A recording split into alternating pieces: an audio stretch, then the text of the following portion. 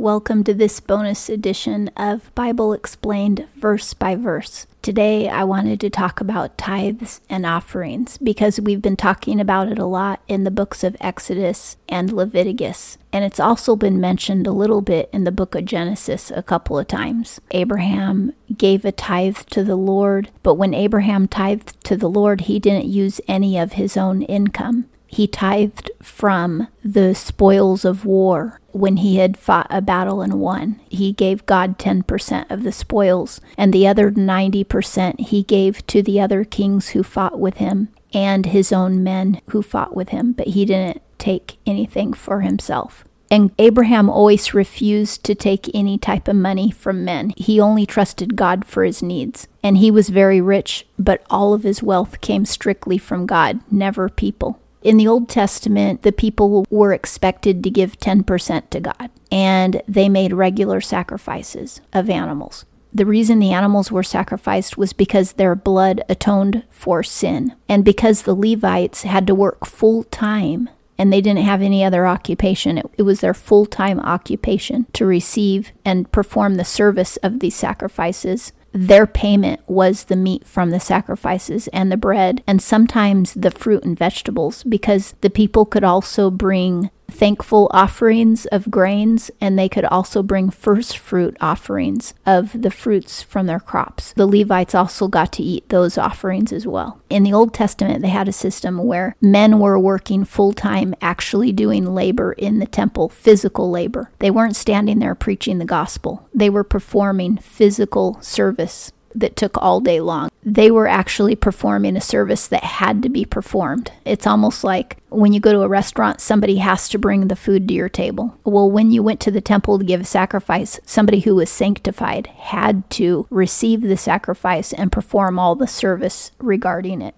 When the people gave offerings to God, it supported the Levites who were doing this work. But again, they weren't standing there simply preaching, because talking is free. Anyone can talk anytime they want to. When we share our testimony and share the gospel with our friends, family, and neighbors and coworkers, that's free. It doesn't cost us anything to do that. It's talking. When Jesus or any of the apostles went to the temple to preach the gospel, they never received money from anyone. They never took up collections while they were preaching the gospel. And Jesus would preach for hours and days in the temple. So would Paul. So would the other apostles. They would spend a whole 12-hour day there preaching. During Jesus' ministry, it was actually Judas who collected the money from people and held it in his own purse. And the Bible records that the reason that Judas collected money was so that he could steal from the purse and take for himself. So that's food for thought. There was expenses in the temple that were all necessary. They were all required by God, because God required the way that the tabernacle looked. He required the gold, the brass,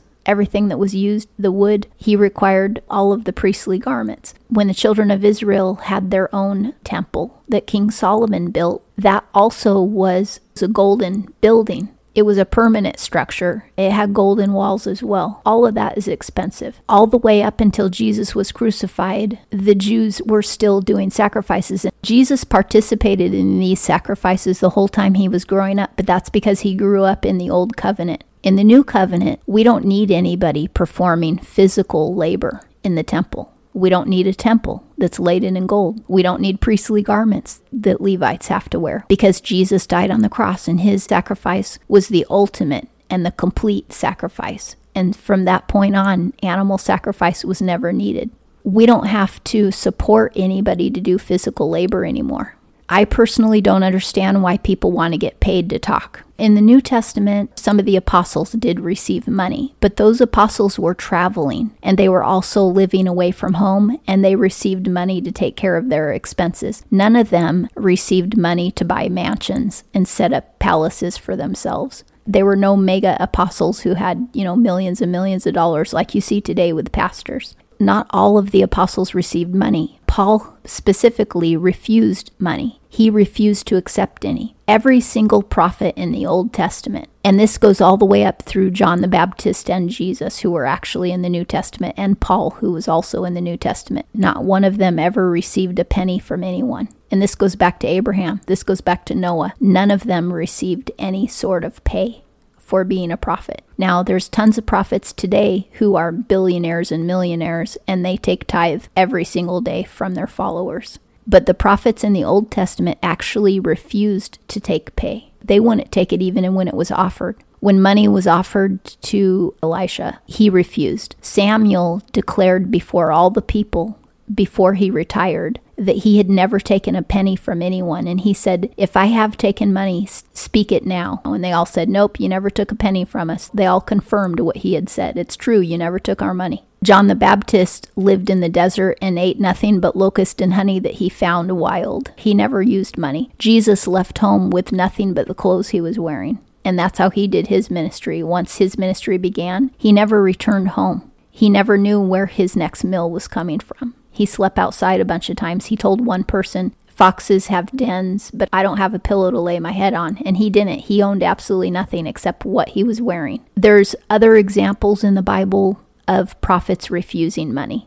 The only people who got regular salaries, so to speak, in the New Testament were the poor in the church, the widows and the orphans. Those were the ones who got money in the church. It was the poorest of the poor. And Jesus said, the world will know you by how you love each other. He didn't say the world will know you by how you love the world. He said the world will know you by how you love each other, which means when Christians take care of the poor Christians, that's how the world knows that they love them. Now, today what you see is Christians making their pastors rich, but they don't take care of the poor in their congregation. They don't give money to the poor people in their congregation. They give money to the pastor who's already richer than they are. Most pastors make more money than a good portion of the people who they preach to in the church. And to me, that makes no sense because I don't see that anywhere in the scriptures. In the New Testament, when the tithe was collected, it was collected specifically for the widows, the orphans who had no man to take care of them, and for the traveling apostles.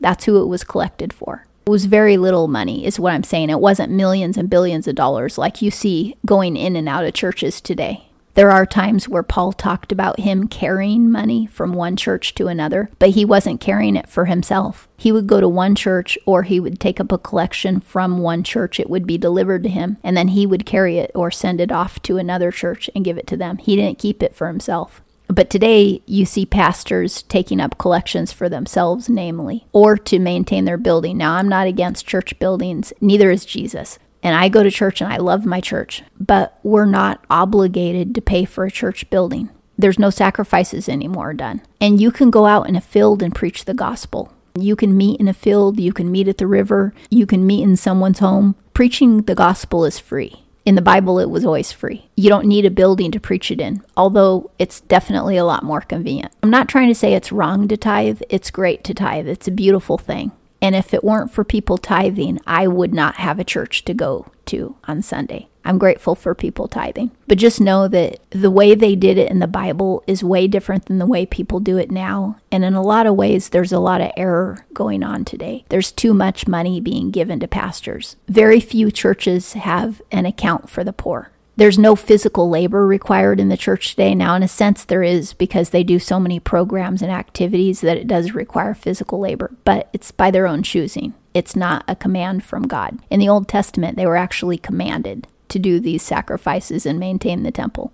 No condemnation. Don't feel bad if you love to tithe. Just keep tithing. Tithe with joy. It's wonderful. A lot of people are gifted to give, and they love to give. They give with a cheerful heart. And that is what the Bible talks about as well. And I know they'll have great rewards in heaven for giving.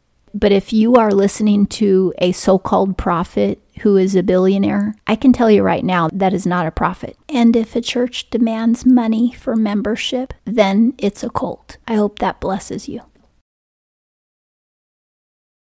And if a church demands money for membership, then it's a cult. I hope this blesses you.